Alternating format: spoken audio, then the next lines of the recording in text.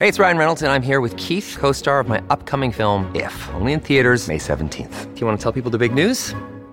All right, I'll do it. Sign up now and you'll get unlimited for $15 a month and 6 months of Paramount Plus Essential Plan on us. MintMobile.com/switch. Upfront payment of $45 equivalent to $15 per month. Unlimited over 40 gigabytes per month. Face lower speeds. Videos at 480p. Active Mint customers by 531.24 get 6 months of Paramount Plus Essential Plan. Auto renews after 6 months. Offer ends May 31st, 2024. Separate Paramount Plus registration required. Terms and conditions apply if rated PG.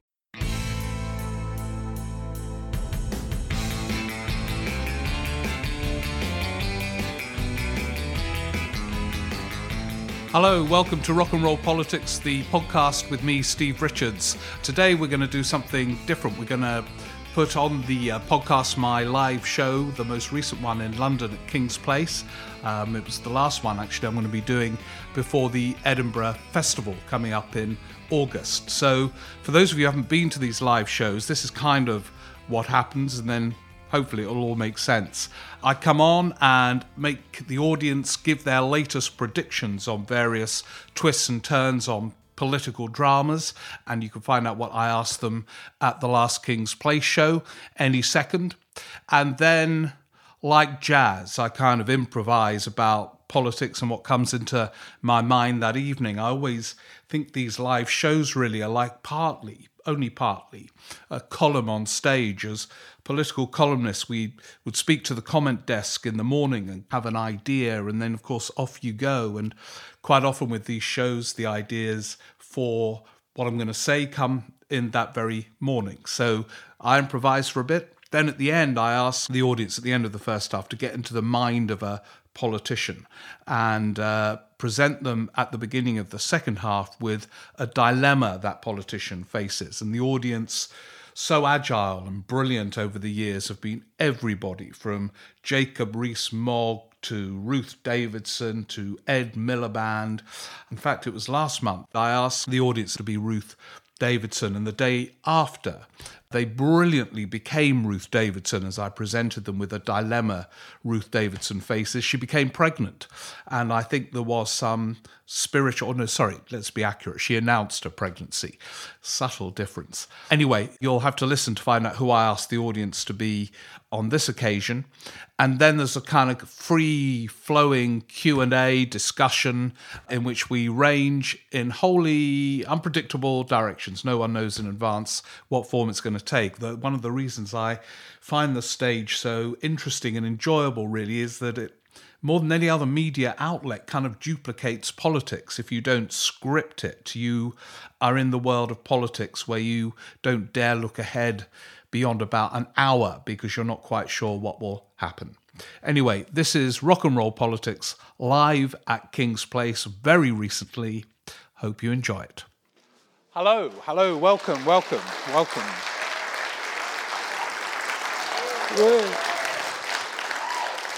Thank you so much. We've got so much to whoop about tonight, I can tell you.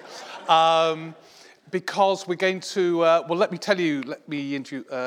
let you into a secret that I was wondering, as some of you who very kindly attend on a regular basis will know, and I don't know why it happens, but it usually sells out, and it hasn't sold out tonight, Rock and Roll Politics, and I was wondering why, and then I looked at how I billed it on the brochure, and it said Rock and Roll Politics, a customs union special.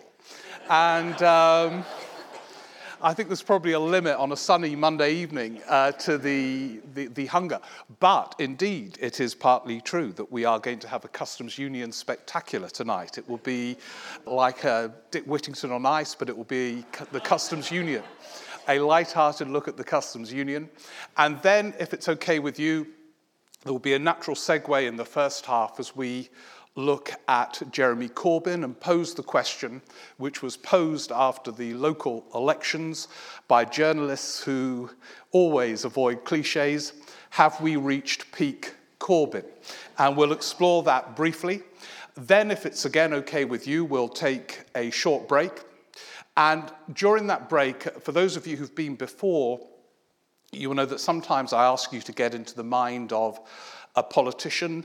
Last month, I think it was last month, I asked you to get into the mind of Jacob Rees-Mogg.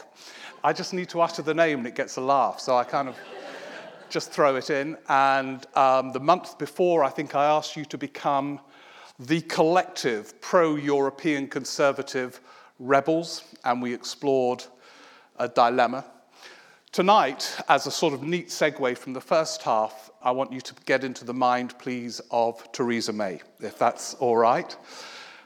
Few groans of despair, wondering whether they've made the right decision to come to the Customs Union special live at King's Place.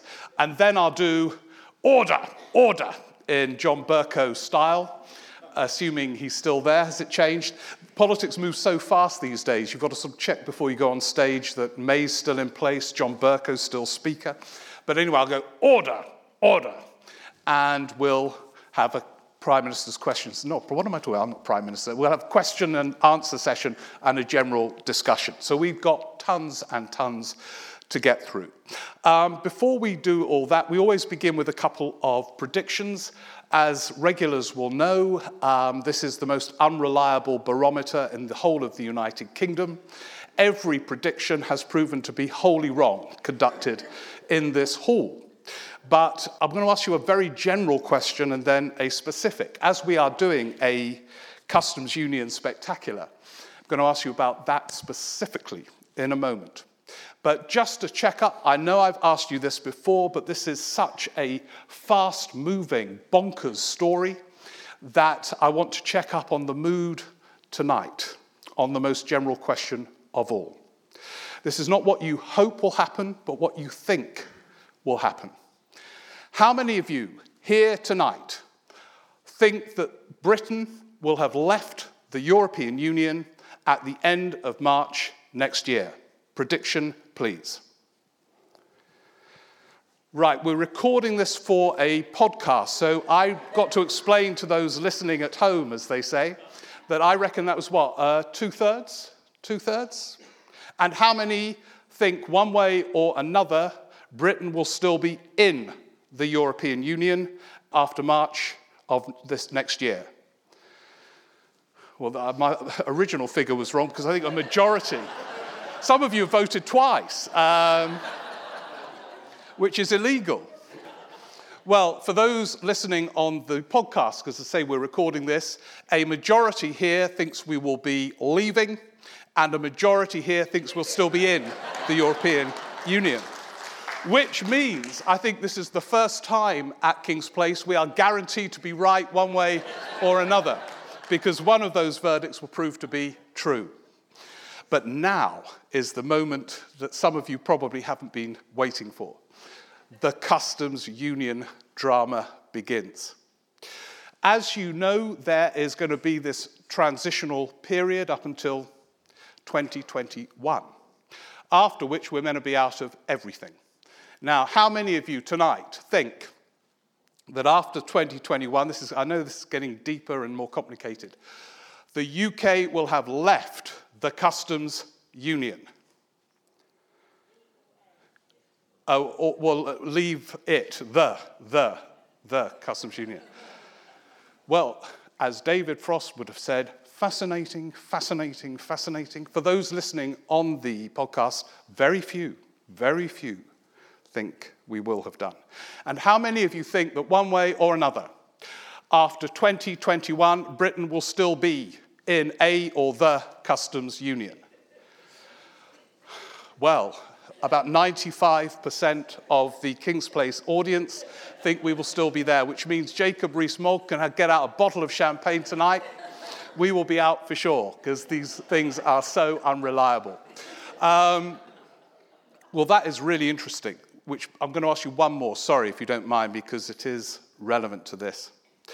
If it becomes clear in this unfolding drama, which, by the way, I think jeopardizes Netflix, because this Brexit drama is a box set where no one knows the end, including all the star actors and actresses. They haven't been given the script. Theresa May doesn't know the end. But how many of you think, if in the next few days and weeks before we're all gathered here again, it becomes clear that one way or another, Britain will either be in the customs union for God knows how long, or Theresa May presses on with what she calls a customs partnership, a policy described by Boris Johnson as crazy. Will cabinet ministers resign? Let me put the question specifically.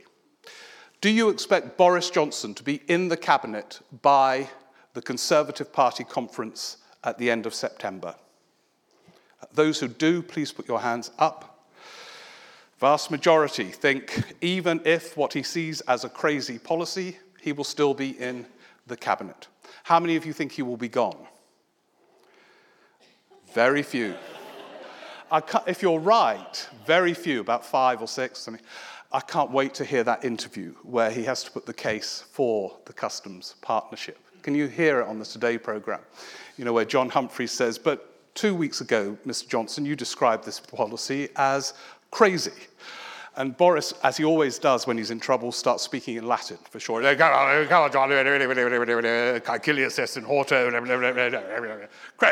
about you? I'm crazy. We're all crazy. I can't wait to hear that one. How many of you think the Brexit Secretary, David Davis, will be Brexit Secretary by the time of the Conservative Party conference, late September, early October? I reckon 4/5. How many think he'll be gone? Again, a bit more than with Boris, but only about 1/5 of the audience tonight, which means for sure he'll have resigned, probably tonight. People, incidentally, who I speak to in the Conservative Party think it more likely that David Davis will resign than Boris Johnson. It will be fascinating to see if she persists with the customs partnership, so-called, what happens in her cabinet, because Boris Johnson, as we've discussed, has publicly condemned it. I can tell you, journalists have received scathing descriptions of it from other cabinet ministers privately.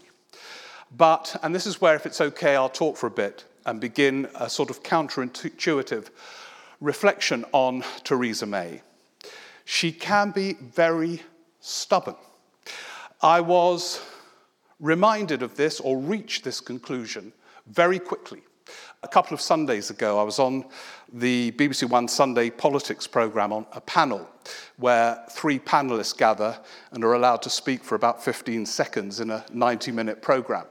And a fellow panellist said, a Brexiteer, I wish Theresa May would show the same strong leadership over Europe as Margaret Thatcher and Tony Blair. And I said to her, but they didn't show very strong leadership either. And what Theresa May has displayed in some respects is part of a pattern. And indeed, if the Brexiteers wanted to frame an argument for leaving, which won't be widely shared in this audience, it is the political turbulence that Europe has generated since we joined.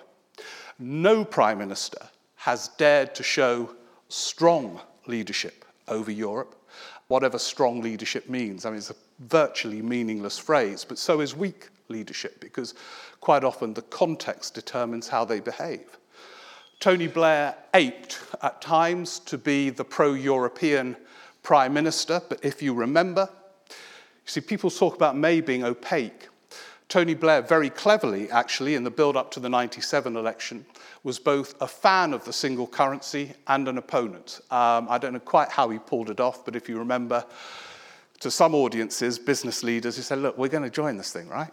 As, we're pro-business, pro-Europe. And then he would be filmed with a bulldog and writing in the sun, I'm going to save the pound.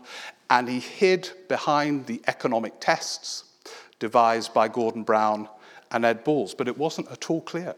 And he wasn't at all clear in his own mind whether he really wanted to take us into the single currency. Andrew Adonis, who is touring the country on his listening tour in favour of Remain, I don't know who he's listening to or who is listening to him, but he puts a really interesting argument that Blair should have joined the single currency, and his failure to do so started the rot almost on Europe. That's a minority view, I suspect, but he wasn't strong, in inverted commas. John Major was all over the place on Europe and the euro. He didn't want to originally offer a referendum on the euro. He had to give in to his Eurosceptics. Did him no good whatsoever. And Major was so weak, in inverted commas, not because he's a weak personality, but his position was so weak. Some of you might remember that during the 1997 election, he had to say at one Tory campaign press conference, and they had press conferences every day in that era, "Don't bind my hands over Europe." He was talking to his own candidates in a general election campaign. So this twisting and turning, Margaret Thatcher hated the exchange rate mechanism, joined it in the end, because she was forced into it by senior cabinet ministers. So May twisting and turning over Europe is not unusual. She is unusual for two reasons. One, very counterintuitive, which is in some ways, of all the prime ministers, and this is not necessarily a quality in the position she's in, she is in some ways the most stubborn of the lot. I'm told, for example, that Amber Rudd, when she was fleetingly Home Secretary, dared at one point, and Amber Rudd was terrified of Theresa May, dared at one point, after the election and May's authority had been diminished, to go to May and say, look, this immigration target is not feasible. And at the very least, can we get the student numbers off the people coming in? And May just looked at her with a steely glare and just said, "Are you suggesting we change my immigration policy?" And Amber Rudd just said, "Thank you very much," and left the room and didn't dare challenge it. And there is a linear quality to Theresa May, which is partly admirable. I think she feels that if she says something out of integrity, she has to deliver it, even if it looks as if it's going to take the country over a cliff. It's a sort of strange form of integrity. But so there is a persistence with a plan once uttered. It wasn't her who set the immigration deadlines at the absurdly impossible levels. It was David Cameron, but she felt she had to deliver it. And here's the other odd thing about her. Really smart, strategic prime ministers are incapable, really, of showing strong leadership over Europe because their parties are split, the country is often split, and the newspapers are erupting on a daily basis, now, of course, hourly. And so they do, the best and clever ones do what Harold Wilson used to say when he was Prime Minister in relation to Europe. When asked what his policy was, he used to say, "I keep all options open." And by that, he meant he would twist and turn, but I think always, or nearly always in his case, he had a long-term objective. May did something quite odd, and it still hasn't been fully explored. At the very beginning of her reign, when she was at her strongest after that insane leadership contest where all the candidates killed each other and she was the only one standing, she was in a position to display strong leadership over this issue. And yet she was terrified. At the point where she could have, and it would have been tough and it would have been courageous, but no one would have challenged her. At the point where she could have kept all options open, she closed them. So her first utterance on Brexit was not that banal phrase, "Brexit means Brexit," that phrase that she repeated to the point of absurdity. But she said before that the cabinet all met at Chequers. Soon after she became Prime Minister, they all gathered round a table pretending to like each other. And she said then, her only soundbite was, "My first red line is to stop free movement. That cannot carry on." Now, when you say that, and she had grounds to say it, there's no doubt it was an issue at the referendum, huge issue. It has all kinds of consequences. She couldn't utter the words, but it means you're out of the single market and all kinds of other things. So within days, she had begun to lock herself in, and because when she utters something, she feels compelled to enforce it, there was really no going back. With the customs union, and this is a customs union spectacular, she took a slightly different course. She couldn't utter many words about these deep areas of economic policy and Britain's place in the world. She couldn't really follow it through. So in her first big speech on Brexit in January of last year at Lancaster House, she spoke about having an associate membership with the customs union. Now, I'm an associate member of a tennis club, and all it means is you can never play tennis there. I've no idea what other benefits it gives. I think you're allowed to go and have drinks there once a year or something. But it's an utterly meaningless title. And she kept it vague. She couldn't quite let go of it because she was not stupid and was aware of the consequences of letting go. But at the same time, she was insisting that Britain would be able to negotiate its own independent trading arrangements, which means she'd have been bloody lucky to get associate membership of the customs union. She wouldn't have even had an annual drink on that basis, as I do with my associate membership of a tennis club. So here was someone who could be very stubborn, seeking wholly contradictory ends. And as a result of that, with the clock ticking nightmarishly, you can imagine what she must think at 3 a.m. What am I doing? Where am I going with all of this? She suddenly finds she has to keep all options open.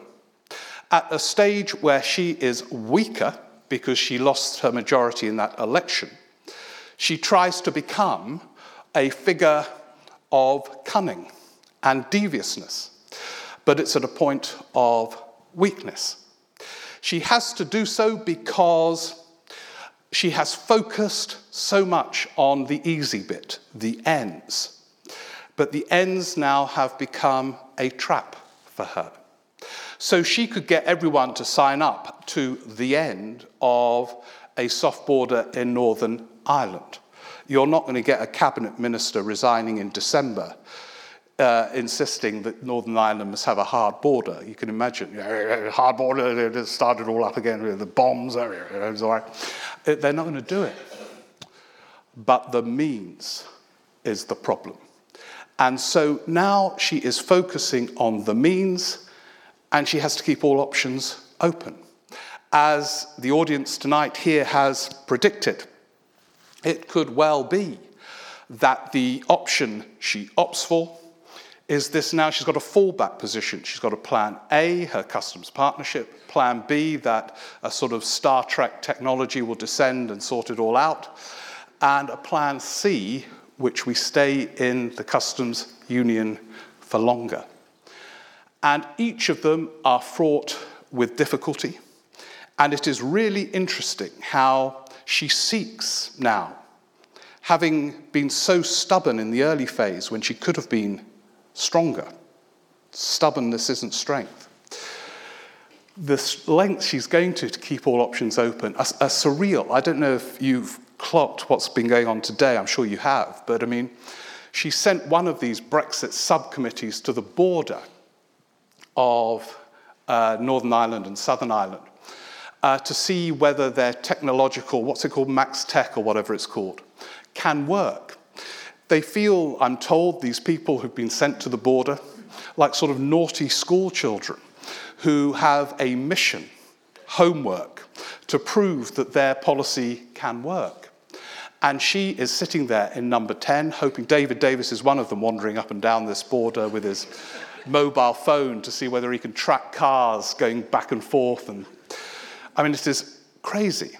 But she hopes that they will return and agree with clearly the conclusion she has reached, that it is wholly unworkable, and that the EU wouldn't buy it anyway. But she is desperate to bind her cabinet in to that conclusion and has a hell of a long way to go to do so, which is why that lot are wandering around the border and the other committee is kind of looking, I don't know where they are, at the moon probably, trying to work things out. But it is really, really late. And certainly now a growing number of Conservative MPs assume that the so-called meaningful vote on the deal won't take place until December. They don't think the deal will be ready in October for a meaningful vote. What is it? I mean, this meaningful vote is another surreal layer to the whole thing. I mean, as if the House of Commons would vote to have a meaningless vote. But the vote might prove to be meaningless because as Blair and others have pointed out, it could be that the deal is so vague at this point. They'll be asked to vote on a vague deal. They won't call it that, you know, the Act, the Brexit Act, the vague deal, but they'll call it something. And then we leave, and then they really begin the detailed negotiation, but at which point we're out. And no one, no Remainer, no Eurosceptic can do anything about it. Some now have reached the view, and this was common around Westminster today, that what will happen is this, that the Brexiteers will decide that in the end they'll accept it all, that leaving next March will be enough to have their street parties, spam fritters and all kinds of things from the 1950s to celebrate Britain leaving. And then they can revisit it once they've dumped her. The expectation is she will go in a couple of years' time and revisit all these issues again. Now, maybe that will happen. She seems to have got cabinet agreement for staying in the customs union forever. Maybe that will happen. But, I mean, some of us here, probably, certainly me, have been watching these Brexiteers for much longer than is healthy. I'm talking about the Conservative MPs. And I don't know whether they will take this lightly. I don't think David Davis will take it lightly. He's resigned before in wacky circumstances. Do you remember, he was Shadow Home Secretary under Cameron when the Tories were 20 points ahead in the polls. He would have been Home Secretary, which is weird. It's one of the what-ifs, because Theresa May wouldn't have been Home Secretary. She, funnily enough, thinks Cameron would have punished her by taking her to Northern Ireland. But he resigned as Shadow Home Secretary to fight a by-election on issues to do with civil liberties, and actually about the right of Parliament to question the executive, something he hasn't put into practice. Now he's on the executive. But he could easily go. And so there could be political instability at the British level. And Theresa May has then got to sort it all out with the European Union and then come back here and have these votes. I think it is, as I said at the beginning, a drama where no one really can predict the end, not even the gathering here tonight. No one knows.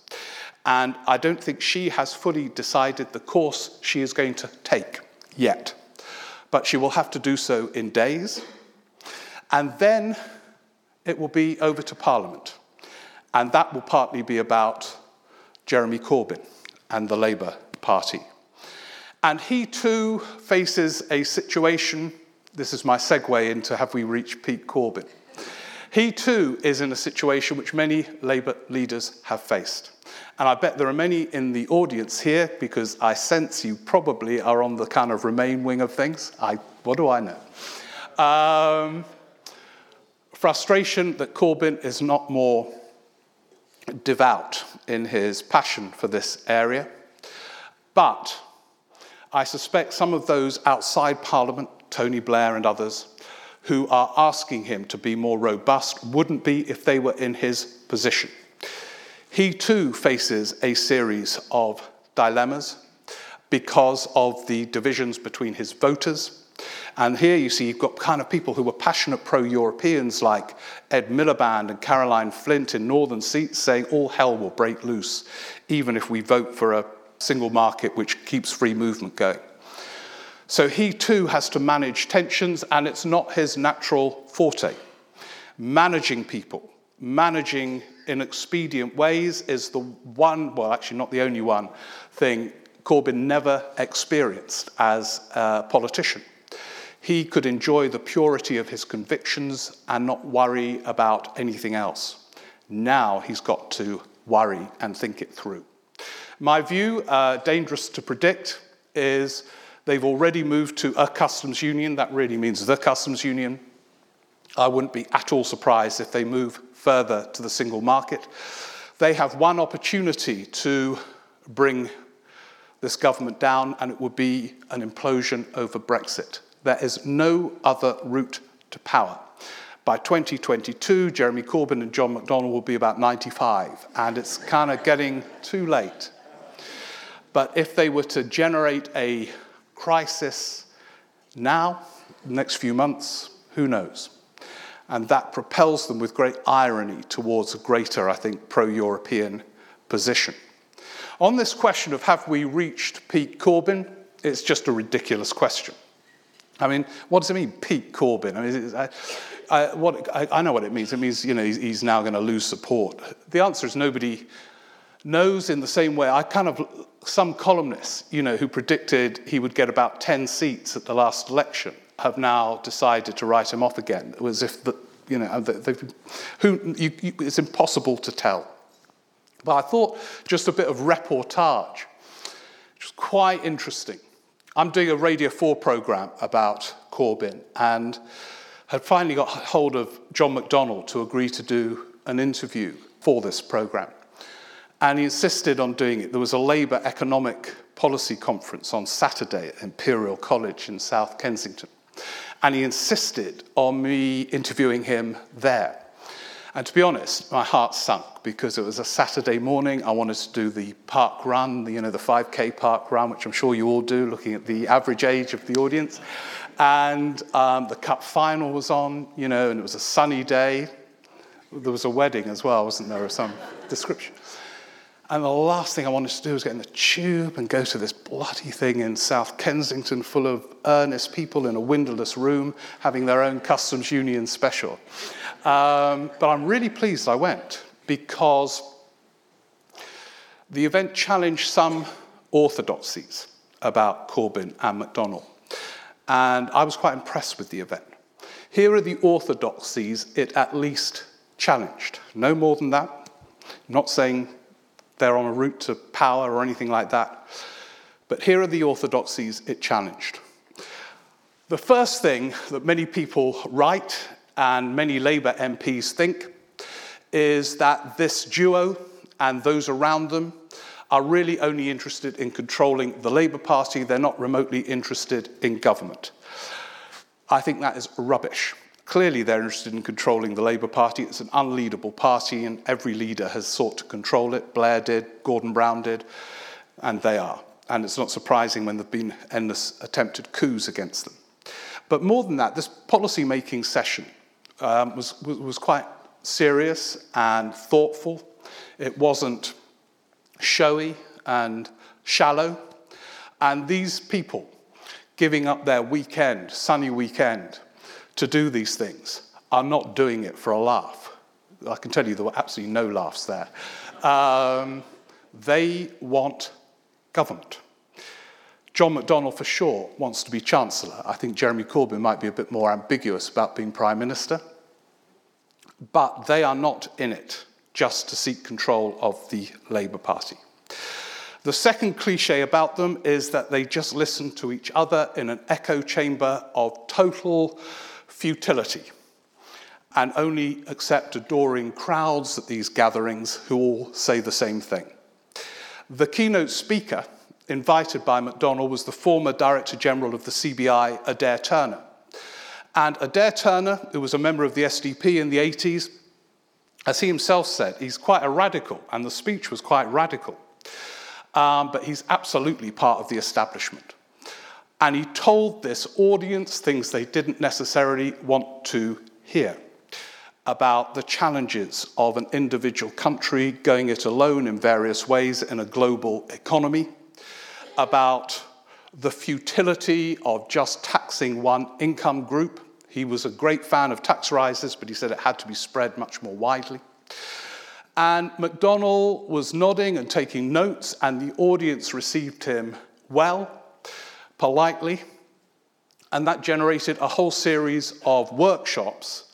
I was planning to leave this windowless conference, but I went to some of the workshops, and that exposed another myth that they are completely stuck in the 1970s. All of them were forward-looking. Many in this audience would disagree with the policies they were exploring, but they were looking at forms of ownership, for example, emphatically not based on the 1970s model of nationalization. They were looking at employees having a greater say in companies, but it was more the German model than any other that they were exploring. And as I say, you might all disagree with it. It might all go nowhere. But I don't think such an event would have happened in the 1970s on the far left. So, this might mean nothing, or it might mean something. What I think it does mean is that demonization in itself doesn't get us very far. It's very easy to write a column. You could do it in 2 minutes. You could do it during the interval. Try it. About how useless they are, how dangerous they are, how incompetent they are, how stuck in the past they are. That's easy stuff. But I think, in a way, it's much more interesting than that. I always thought the New Labour era was completely misread. The BBC and others going wholly about spin and control freakery. That was part of it. But there was a much more interesting saga of a group of people who'd been out of power for 18 years, nervously, tentatively trying to change things and not entirely sure whether they would get away with it. And there was a much more interesting saga than spin and control freakery. And with this duo too, there's a much more interesting story about how at the end of their careers, they have to work out the degree to which they opt for some expediency, which I think they're going to do over Brexit, and the degree to which they retain the radical verve that has driven them throughout their lives and political careers. And I think the way they work that one through will be complicated and not straightforward for them or those of us watching. And also how they manage, because they're going to have to, a mass membership party. It's a totally underexplored theme because we're not used to mass membership parties. We're used to parties, everyone dying, and there's about one member of each party. They've got hundreds of thousands of these people. How do they police them? How do they control Twitter? You can't. But that is part of the anti-Semitism saga, their inability to control hundreds of thousands of people who've signed up in recent times. So anyway, I just think it's interesting. I don't know whether they're going to fall in the coming years, whether Corbyn will go back to his allotment. Someone close to him tells me he yearns to go back to his allotment and just grow courgettes for the rest of his life and have nothing to do with this nightmarish job he's got. But of course, others say he is absolutely now hooked and determined to stay. It's not at all clear they could win. Polls suggest they're behind. But I think they are more interesting, perhaps in dangerous ways, than caricatures suggest. Finally, this blimey, we're over. If you could now just have a drink and become Theresa May, it's a metamorphosis that is painful, and you probably will need a very, very stiff drink to get ready for it. And then in a few minutes' time, we're going to explore her mindset. We're going to get into the mind of this Prime Minister as she navigates a form of hellish terrain, I think unprecedented for any Prime Minister since 1945. This publicly shy, awkward figure, as we saw during the general election. But as I said, in some respects, stubborn, in a context in which she has no space to be stubborn. So if you could become her in the next 5 or 10 minutes, that'll be great. And then we'll all get back together again and explore the nightmare that she's living. As I said, it was not meant to be fun tonight. This is the Customs Union special. See you in a few minutes. Thank you very much. Thank you.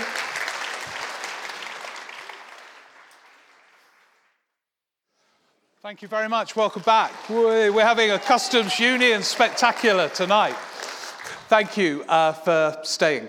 And I hope you've all become Theresa May during that short break. And I'm going to give you a couple of minutes longer to become Theresa May. Got a few kind of announcements to make.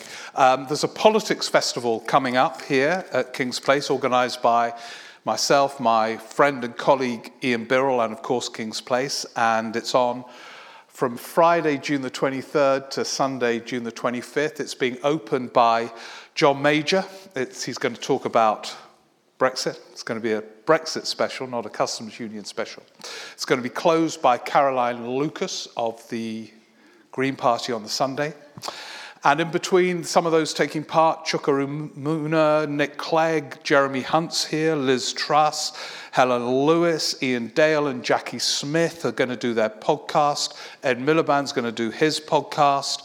Andrew Adonis will be here talking about probably Brexit, amongst other things. Emily Thornberry's coming, Paul Mason's coming.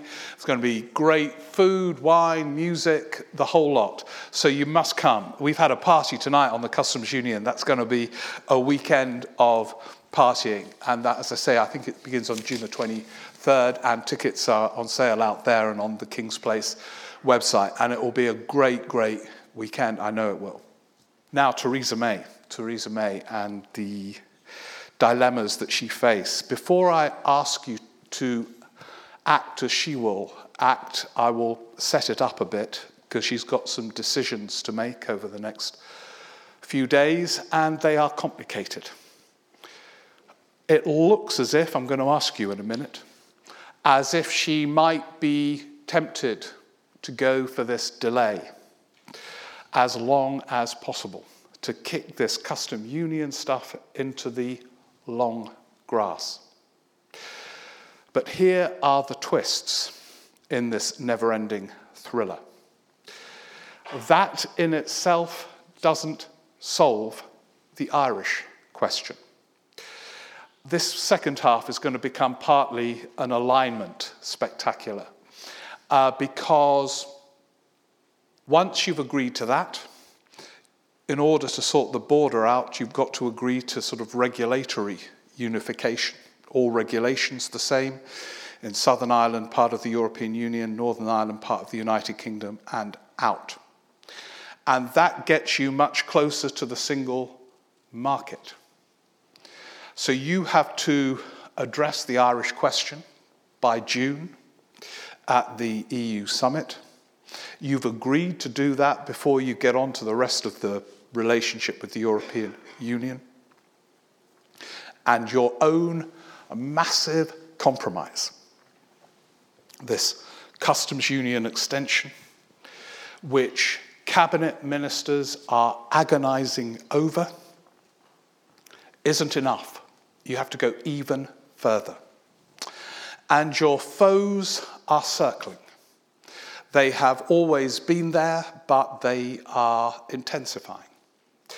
And your foes are, in some ways, less threatening than they appear. Jacob Rees-Mogg, I didn't get a laugh that time, he always gets a laugh, is both more formidable than he seems and less so. Less so in that he hasn't got many numbers in the House of Commons to destroy you. More so in the sense that he is an interesting opponent to have if it becomes so. Tory party members love him. And he is, I've reflected on this before, but I'll mention it again because this could become part of the whole thing. He has taught me a real lesson about politics and indeed life. Politeness is a weapon. And he is the most polite of public figures, and that makes him dangerous. I remember at the last Tory party conference going to a fringe meeting where Rees-Mogg was speaking, and the party members were foaming at the mouth with excitement at this figure. He was being treated like a god. And then a load of left-wing protesters came into the town hall, Manchester Town Hall, and went straight up, and Rees-Mogg was there in his three-piece suit, you know. I think he's only got one three-piece suit, but it's quite a good one. He wears it every day since the age of 6. And These left-wing protesters went up to Rees-Mogg and said, "You rich bastard, you fucking bastard, you get out of this country, you'll make it." And Rees-Mogg just said, "How absolutely interesting that you think I'm a bastard. We must have a cup of tea and talk about this." And by the end, they couldn't get at him because he was so nice to them. Now, whether that's a facade or not, I don't know, but it is powerful. And if you notice, when May's enemies, and they are her enemies, circle, they try and claim her as their own. So Rees-Mogg will say, "I fully support the Prime Minister, of course I do, because I fully support what she promised to do. And while she promises to do and carries out what she promises to do, she'll have my full support," which implies that anything that shifts from that position is an act of betrayal. And betrayal in politics is the most emotive word. So she risks inflaming an internal war. I'm told that she is utterly obsessed, amongst many other things, of trying to keep this party together through the next few months. So that's one element. The other, as I say, is you, Theresa May, having made the leap of your life in putting the case for staying in this customs union for longer than you had intended, will have to make an even bigger leap to get that soft border in Northern Ireland agreed with the European Union. And you will then have to come back to your party and explain why you've done it. You, Theresa May, who regard public declarations as a bind of loyalty, will have to turn on some of the things you have promised and said you would deliver in relation to Brexit. You, Theresa May, will probably have to face a cabinet revolt of some proportion. Here tonight, we predict it will be small. There will be no resignation, which almost certainly means there will be at least one. And that in itself could generate turmoil. You are a fragile leader in a hung parliament. That is the position in which you now make your moves.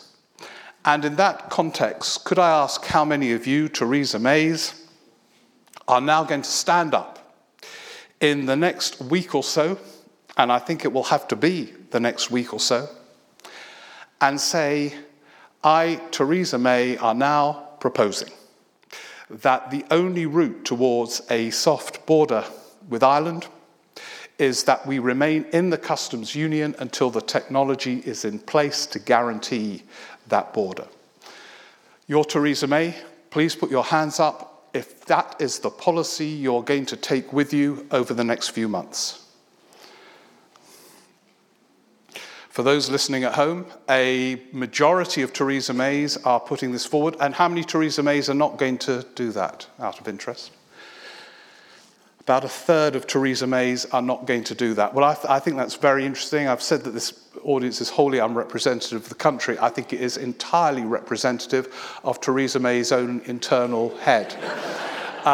Many congratulations. I think collectively we have crept inside a head of conflicting thoughts. Now let me ask you this, especially the Theresa Mays who think this is the way forward.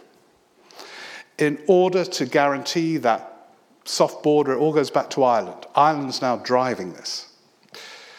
How many of you agree to a further set of proposals that gets us close to staying in the single market? Theresa Mays who agree to a further, and then you've got the soft border sorted. About a few more, about 8 Theresa Mays moving towards that position. And how many Theresa Mays stay no more than that customs union leap? Just raise your hands if you don't do anything else. That's interesting because you Theresa Mays who don't do anything else don't solve the Irish question.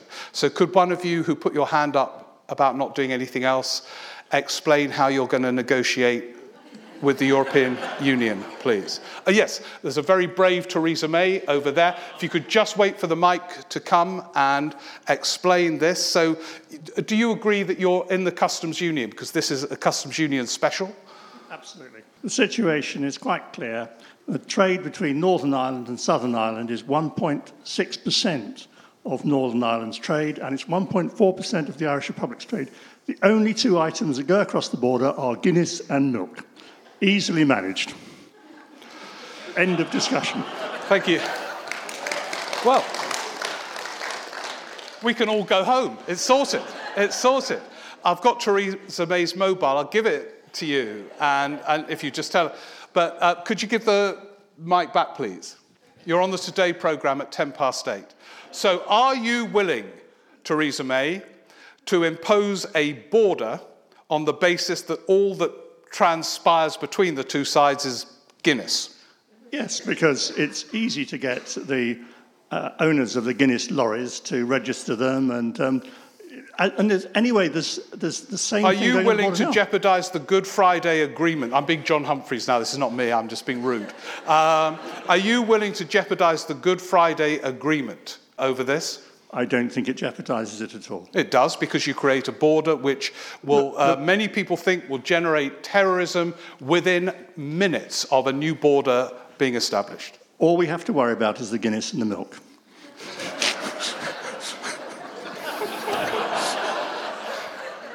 Thank you so much, Ms. May. I had no idea it was as straightforward as that. Well, that is one way forward. I can tell you that is not her view, with every respect. And in fact, you might have read about this, but I've heard quite a vivid eyewitness description that when last week she invited all the Conservative MPs in for a sort of presentation, and this is so surreal what's going on, a presentation of her various options. As you might have read, Jacob Rees-Mogg stood up and basically said what you said. Why are we worried? And apparently, he said it'll all be fine. A bit of Guinness and a couple of cows, and it'll be fine. And she just glared at him and said, "I don't share your optimism." And apparently, he crumpled. I mean, he loved it. It was like being back at Eton and being caned. He wanted to ask another rude question so he could be punished even more. But the MPs witnessing thought it was quite significant because she has been so concerned about wooing that wing of her party. And this was a moment where she challenged, with every respect, that wing of her party. And Tory MPs leaving that private briefing were pretty convinced that she had certainly rejected this technological thing, a bit of Guinness here and there and the rest monitored on a mobile phone, and that she wanted this customs partnership at that point. Maybe it's changed again now. She's going to just stay in for as long as it takes. But that's interesting. That's one way through it. But here's another twist and a risk for her, which is this.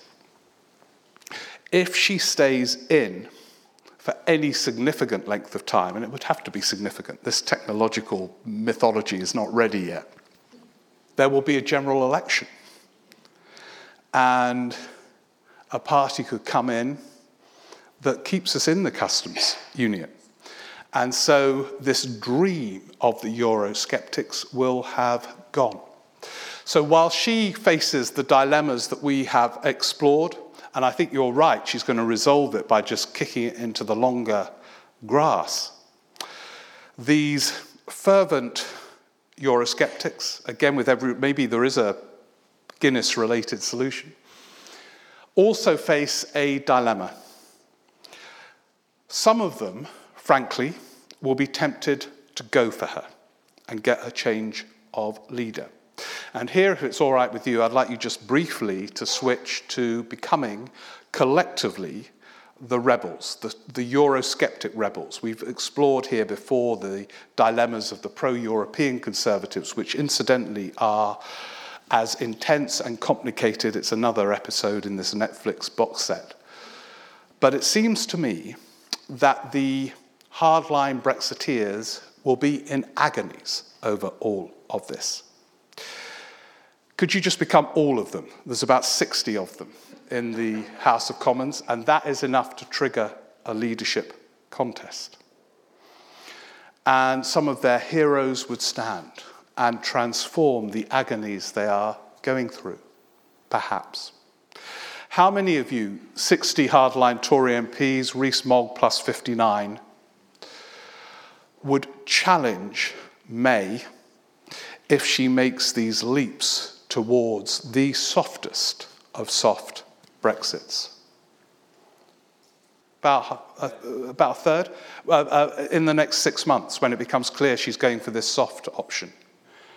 Oh, more, about a half. Blimey, God, we're in turmoil. We're in turmoil here. Why? Some of you why would you do it? Someone would put that, yeah, at the back there. If you don't mind just waiting for the mic, someone is running at about 100 meters, sort of record-breaking pace. Well, you just said it. If they don't go now, when? She kicks it into the long grass, there's an election, and they see it walking off down the road. They have to go now. Yeah, that's it. I think you've got into their minds very well on one level. But I don't know who. On one level. Well, you've got into some of their minds. I think they, for all their apparent self-assurance, are in agonies. A lot of them have placed faith in May. People like Bernard Jenkins, some of you might hear on the radio about 8 times a day, is a hardline Brexiteer, but his wife is a really close friend of Theresa May, and he would find it agony to remove her. And yet they see, and these people were born paranoid. It's a sort of Macbeth thing. If they didn't get their milk, they would be, they would want to kill. And now they see this dream that they had realized. You could sort of almost understand it on one level. The dream that they realized on a referendum morning, perhaps slipping away. And I think some of them are losing patience now at this point, not until now. They're starting to worry about May. They think she's wobbling. I'm told, by the way, the biggest influence on her now, she's sacked Nick Timothy, her advisor. It's her husband, Philip May, who spends all his time in the city and with business leaders and all the rest of it. And my guess is he is one of the factors that's leading her towards this soft Brexit. So do they kill her? And it is part of the Shakespearean drama we are living through, because if they did, they probably could. A new leader would surface in exactly the same context as her. They could probably get in a Brexiteer and find he or she has no majority to realise their dream in this parliament. So my guess is she's going to stay and try and find a way through. And this parliament will stay. There's quite a lot of speculation today. There will be an election this autumn. All the political journalists were tweeting saying, my heart sinks at the idea of a general election. I was quite excited, actually. This is a pathetic figure, still excited by elections. But it's not going to happen. It's not going to happen. For an election to be triggered, Conservative MPs will have to vote for it. And if it was triggered in a crisis of this government, they would lose. So they're not going to vote for one. This fixed-term parliament, one of the many things rushed through by that coalition government, has historic consequences. And one of them is you elect a parliament and you are largely stuck with it. So although there's a lot of speculation at Westminster today that the BBC are preparing already, they've having rehearsals and stuff, but that's because they've all got nothing to do. It's not going to happen. It's not going to happen. But if they change their leader in the build-up to this Brexit, whether it was, Gove or some other figure, they would be faced with all the same dilemmas. So they are all, Theresa May is Macbeth, actually, because she will find that if she embraces the customs union, that's like Macbeth killing Duncan.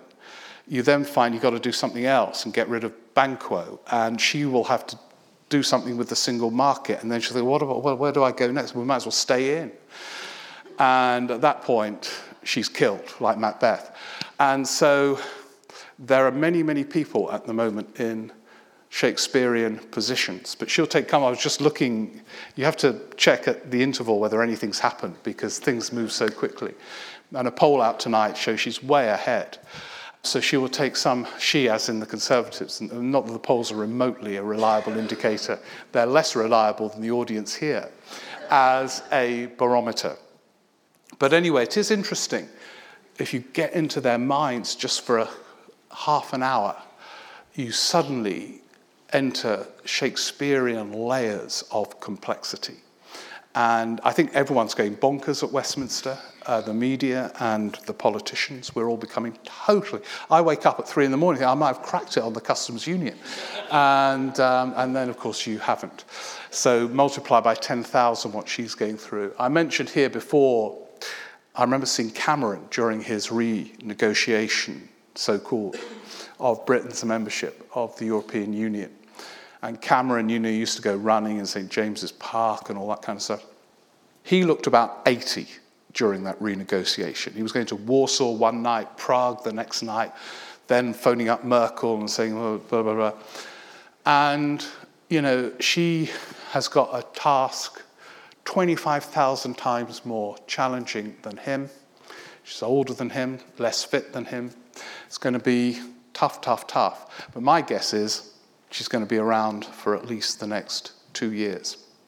And on that totally flaky prediction, I'm going to say this because John Bercow is still Speaker as we speak. By the way, have you heard he admitted he did say, what has he admitted? It's not entirely clear. Sorry?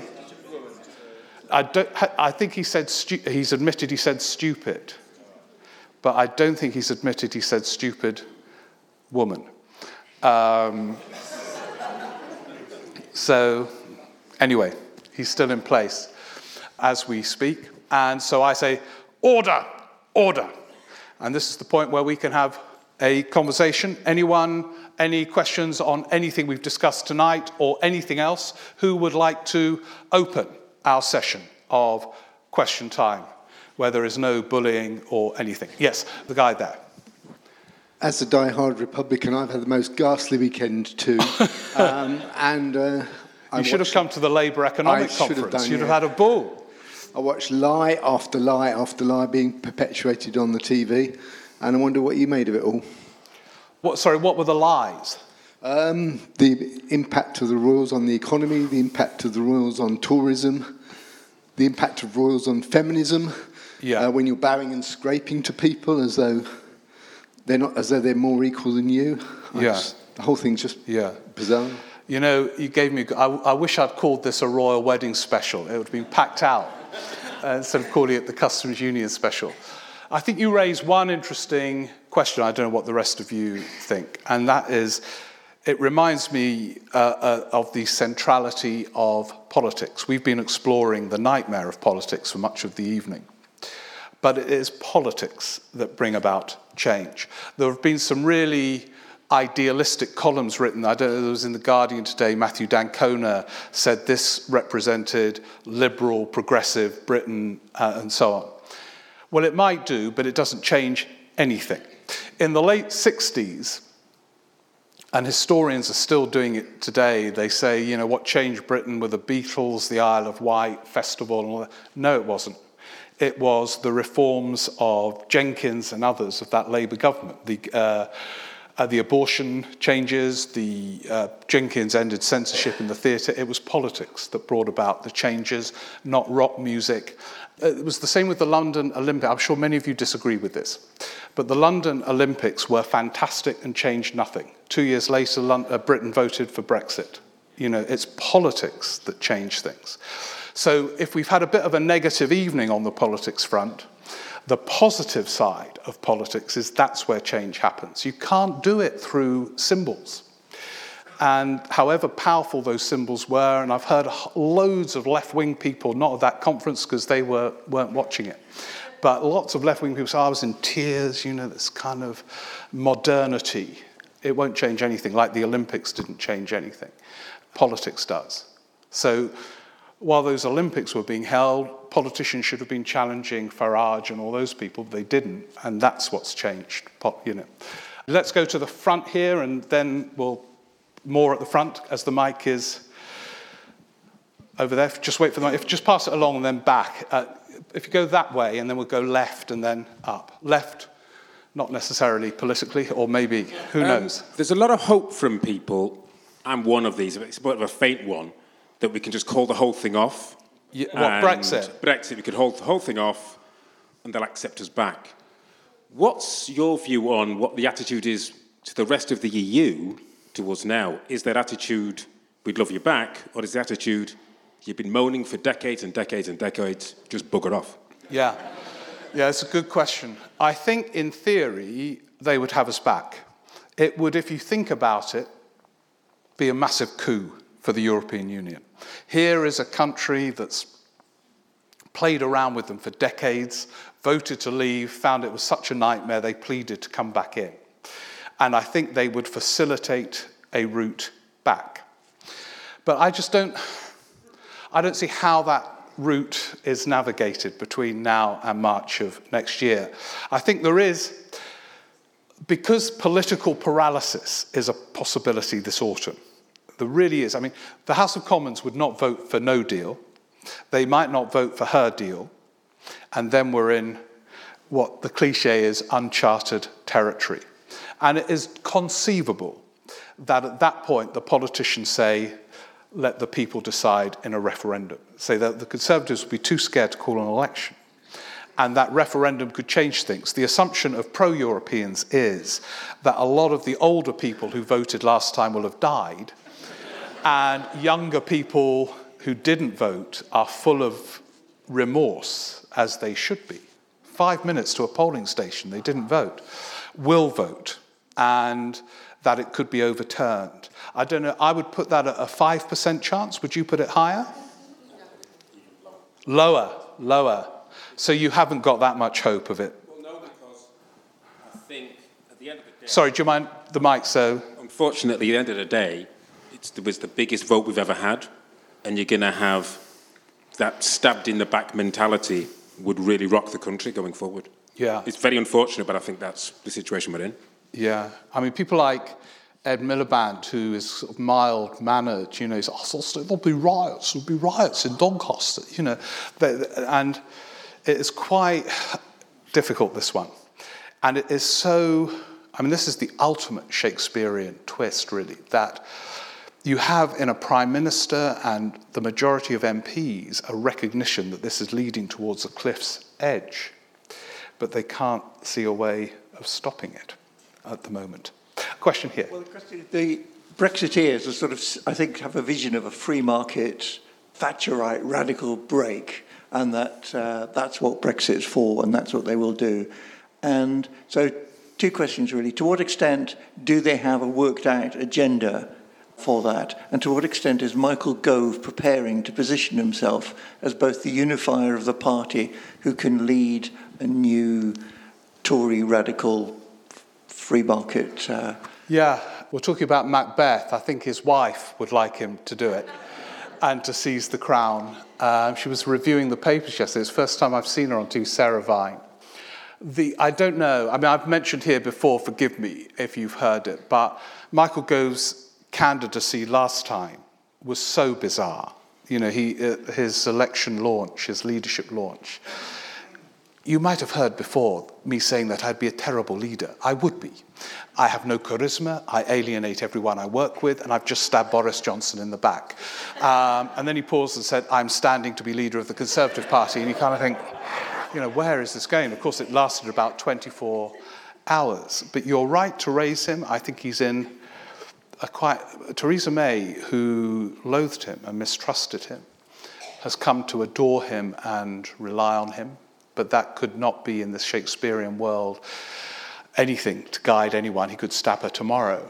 But I think at the moment he sees his role as reassuring the Rees-Moggs of this world that he will sort it out at some point, that just let's get out of this thing and then deal with the rest. Sorry, what was your first point, the non-Gove point? Well, basically, I mean, linked to that, about the radical Thatcherite agenda, and to what extent are they really planning? Again, this is such a twist, because they're all called, and Thatcher is their heroine, there's no question. But she was the one who created the single market. You know, she was the pioneer of the single market, which they all want to leave. I actually don't think, I know there is a theory that they want to turn us into Hong Kong. I don't think they've thought it through to that point. I think they do believe in this Britain, a self-confident, self-governing force, negotiating trade deals with reliable allies like Donald Trump. And they've kind of convinced themselves that this is a robust future path and nothing is going to change their mind. And if it doesn't happen, or if it is this soft Brexit, this argument will last for decades to come. We'll be having a customs union special here in about 50 years' time as this is still being worked through. Honestly, it's not going to stop next March. I promise you there's going to be 10 more years of this. Bloody brilliant for me, but a disaster for the country. Over here, please, and then we'll sort of go back a bit and then we'll stop. So my question is, one of the big political stories of a couple of weeks ago, but as you said, politics moves very quickly, is Windrush. Is that finished? Because, it ends with Theresa May, ultimately, and it was, you said it was David Cameron's policies, but it kind of was Theresa May's policies, and obviously she's appointed a new Home Secretary who sort of said some things that have maybe not changed very much, and I wonder whether there's more to go and whether she's sort of ultimately at the end of it. I don't think there is, as in, could it finish her off? But I think it was a very interesting sequence, that Windrush sequence, because it just shows how multi-layered this whole issue is. It could have gone very differently, that Windrush story. Theresa May and others could have said, we are wholly unapologetic. We were doing this to get rid of illegal immigrants. And she could have had the full support of the Daily Mail. By the way, Paul Dacre is playing her like a violin. She reads that paper obsessively. And they could have kind of tried to fight a populist thing over it. None of that sequence happened. The Mail said it was an outrage. She had to apologise, albeit vaguely. You weren't quite sure what she was apologising for. Amber Rudd had to go. And it just shows how these things can turn. Incidentally, I think the whole immigration issue is turning. It's going to be too late, probably. 5% chance, we agreed, less. But it's really interesting what's happening on this whole European thing, that farmers, most of whom who voted out, are now saying, well, where are we going to get this labour from? In Cornwall, there are these hotels. If you went to the hotel too, we're going to vote out this bloody Brussels telling us what to do. They're now closing because they can't get the waiters. They were all from Eastern Europe. And so there's a real kind of shift going on, of which that Windrush was quite an interesting and vivid example. Say, 10 years ago, it really could have gone the other way. Good for Theresa May, hostile environment, kick them out, If there are a few mistakes, doesn't matter. We're being tough on these bastards. Didn't go like that at all. And so I think it was interesting. I don't think it's over, but it's not going to bring her down. It needed one casualty, and they got it. By the way, I'm told Amber Rudd is going to speak out on Europe at some point. And she's a passionate pro-European, so that'll be quite an interesting moment. Why don't we go to the front, and then one at the back, and then we might have to end for this time. Is this working? Oh, sorry. I'll go to you afterwards. Yeah. Just leading on from that, on immigration, do you think she might move to become more liberal on immigration, and that might be where the fudge is, that they've got the immigration white paper coming out in time for the EU summit, and that she'll use that as a way of saying, well, actually, if I can get a deal on that, we're still leaving the single market in the customs union, but she can still paint it both ways. Do you think there's any chance of that happening? I don't think she will shift her position on immigration. I'm told at times she was the only one in the cabinet taking a tough line on some elements of immigration. You see, Boris Johnson, well, he's all over the place on all these issues. But at times he's put the case for free movement. Depends what day of the week it is. I wondered, some of the Brexiteers in the cabinet are much less hardline on this than the backbenchers. Certainly Boris, Gove, they're not really anti-immigration. No, they're not. They're not. Yeah. Gove will say, Gove is a sort of Tony Benn-Bennite. It's about the sovereignty of Parliament and things like that. He's not bothered about, probably supports free movement. Boris Johnson said it depends on what day of the week it is and the audience he's addressing. But He's basically a Liberal on these issues. She isn't. But she's going to have to move to deal with the Irish question.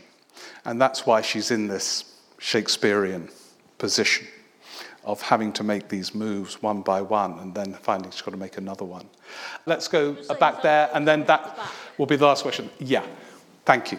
I just wondered if the much-vaulted centrist party, which there was another opportunity in the last couple of weeks with Miliband Senior and Clegg, and I can't remember, a Conservative meeting. Nicky Morgan. Yeah. Is there any sense that is a realistic possibility in this country? I don't know. I mentioned that Politics Festival. Rachel Sylvester, a columnist at the Times, is coming to put the case for a centre party in one of the sessions at that festival. In fact, most of the Times columnists are in favour, but are not at all clear about how it comes about or what the policy prescriptions are. There's a lot of talk about it at Westminster, but no more than that. And I don't quite see how it happens.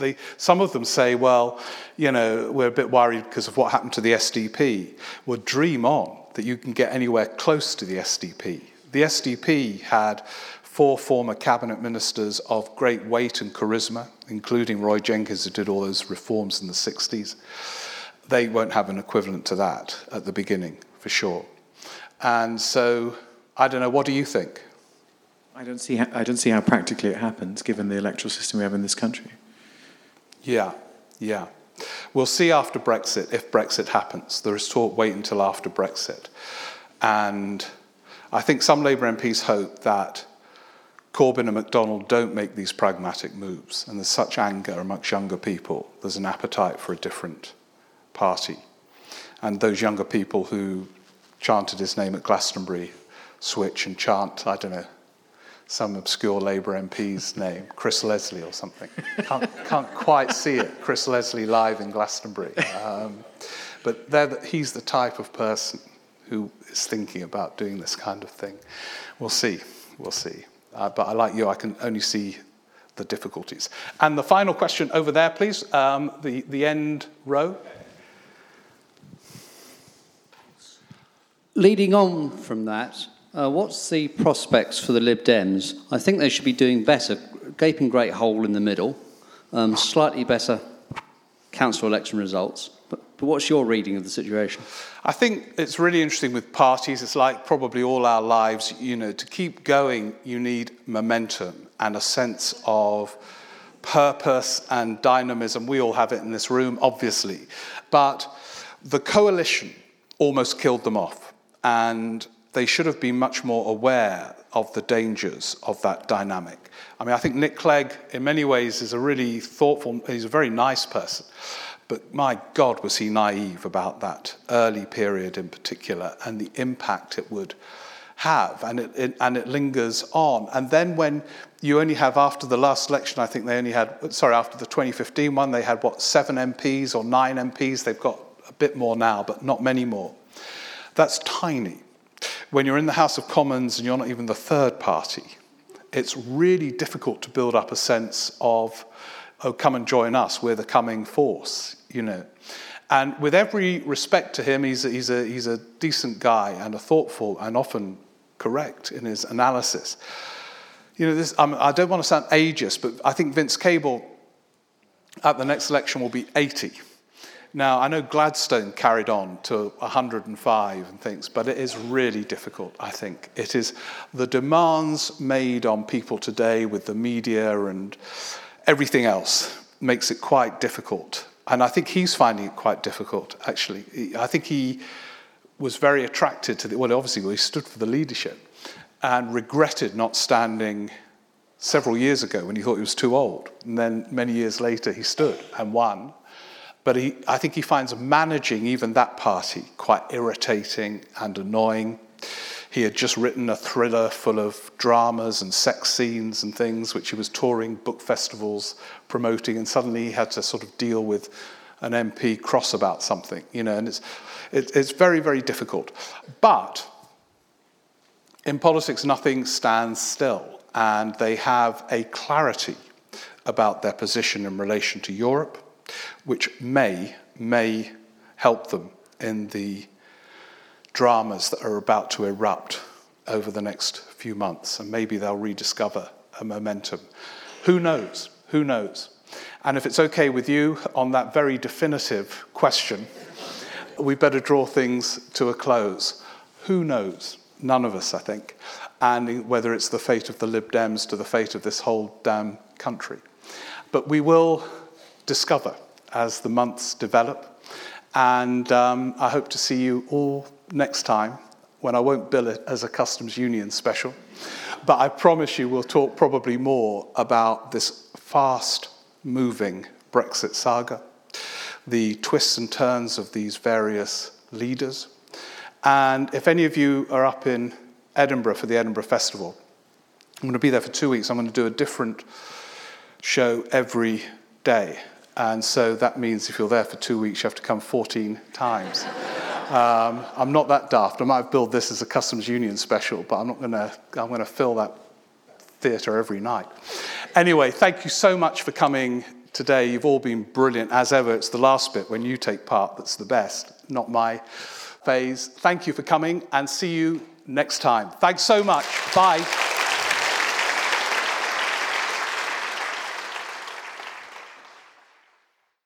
So that was Rock and Roll Politics live at King's Place, and hope you enjoyed that one. As I said at the end, the Edinburgh Festival, I'm live every day for the last 2 weeks of the festival, and tickets are now on sale on the Fringe website. And of course, that Politics Festival with so many names I mentioned at the beginning of the second half of that show, coming up in June, and all the details are on the King's Place website. Thanks very much for listening. Do subscribe, and I'll see you next week. Bye.